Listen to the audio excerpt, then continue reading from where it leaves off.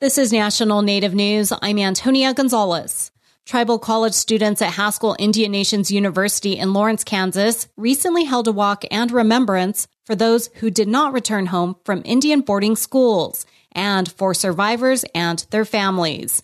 Students walked the campus wearing orange shirts to recognize the experiences of Native people. The shirts also represent the notion every child matters. The federally funded church-run schools in the U.S. mirror residential schools in Canada.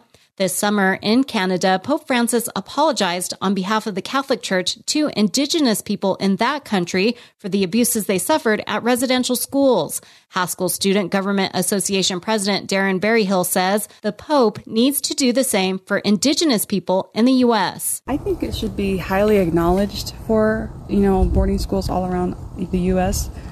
It's like a very big impact that's happened to Indigenous people everywhere and impact to future generations. And here we are, as of today, we are our own people and we have that history. And I think anybody with the boarding schools, as well as, whatever countries, should all be involved and highlighted about the history of what happened.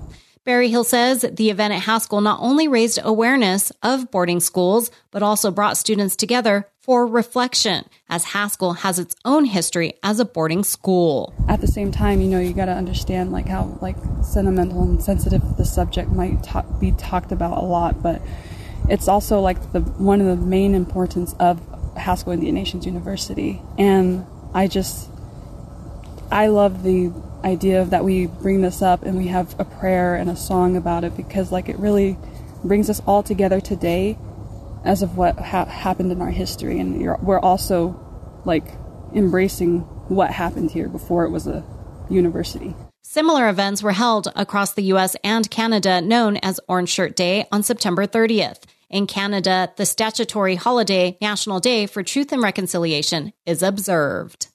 Meanwhile, the Interior Department is planning to hold its next boarding school healing event, this time in South Dakota. Officials will gather testimony about the impacts of boarding schools at the October 15th event on the Rosebud Reservation. Secretary of the Interior Deb Haaland is traveling across the country hosting listening sessions as part of her investigation into federal Indian boarding schools. The Biden administration is holding a government-to-government summit Tuesday and Wednesday in Washington, D.C. with tribal leaders. The two-day event hosted by the Department of Energy is to explore tribal energy sovereignty. Waheela Johns is director of the agency's Office of Indian Energy Policy and Programs. She says there are many opportunities for tribes to invest in clean energy. There's opportunities in geothermal. There's opportunities in small hydro, and energy storage is a big one.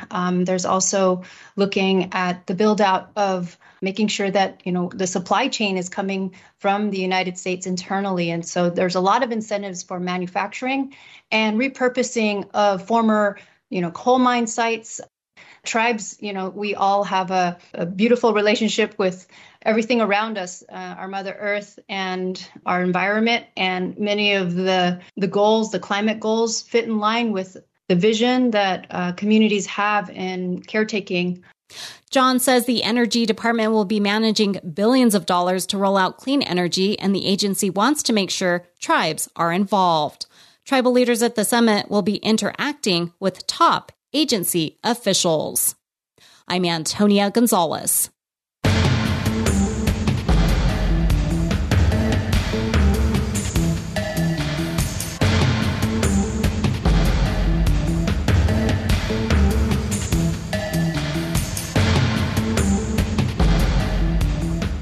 National Native News is produced by Koahnic Broadcast Corporation with funding by the Corporation for Public Broadcasting.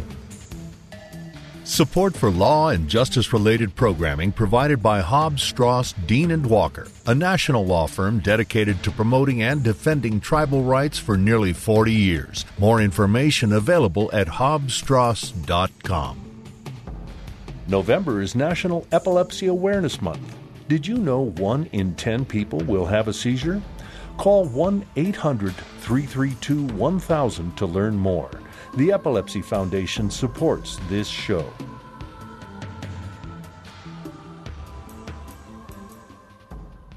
Native Voice One, the Native American Radio Network.